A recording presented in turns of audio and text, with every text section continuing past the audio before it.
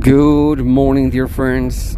Welcome back to another episode of very short stories for you. Today, chess evolution. When I was a kid, back in the 70s, we all revered chess. And every family had every family of my friends, I'm sure not in every house, but in my case and in the houses of my friends and my family, you could always find a chessboard. Some of them were beautiful pieces made in marble. Some of them were wood, but you could always find a chess set ready to start playing. And of course, you had to know the names of the chess masters, and it would be an international news every time that a new chess master would occupy the throne in chess. And then computers came in, and it was interesting to see how computers tried to follow the moves, but it was actually very easy to win a computer.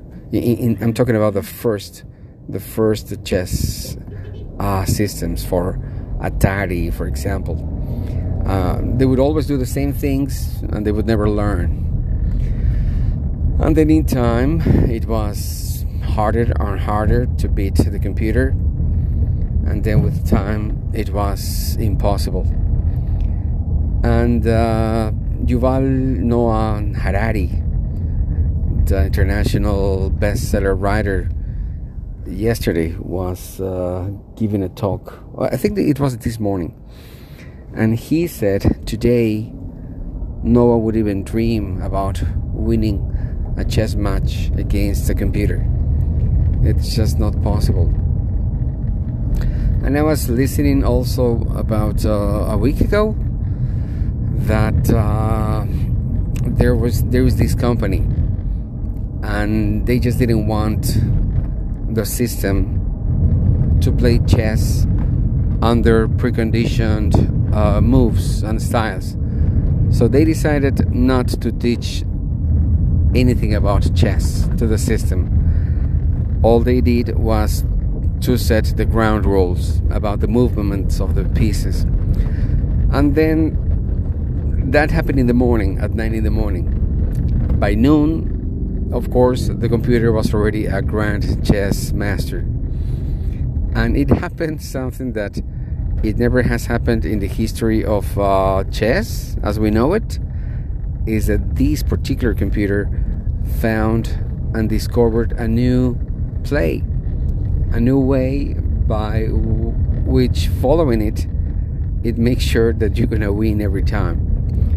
Honestly, I don't remember the name of this particular move, but everybody was just losing their minds because this computer has just invented something new in chess, which is by itself incredible. And so I was thinking how far we are from the 70s, where playing with a computer was something boring because you knew you were going to win, up to these days where you should actually dread if somebody told you to play against a computer, because most likely you're going to lose. And so I don't know, this is the path we're following. How many other things are we not a match anymore for a computer? How many more things can a computer do? Either because they are better at it, or because they never get tired. It's scary, honestly. So let's see what happens later. I hope you like chess.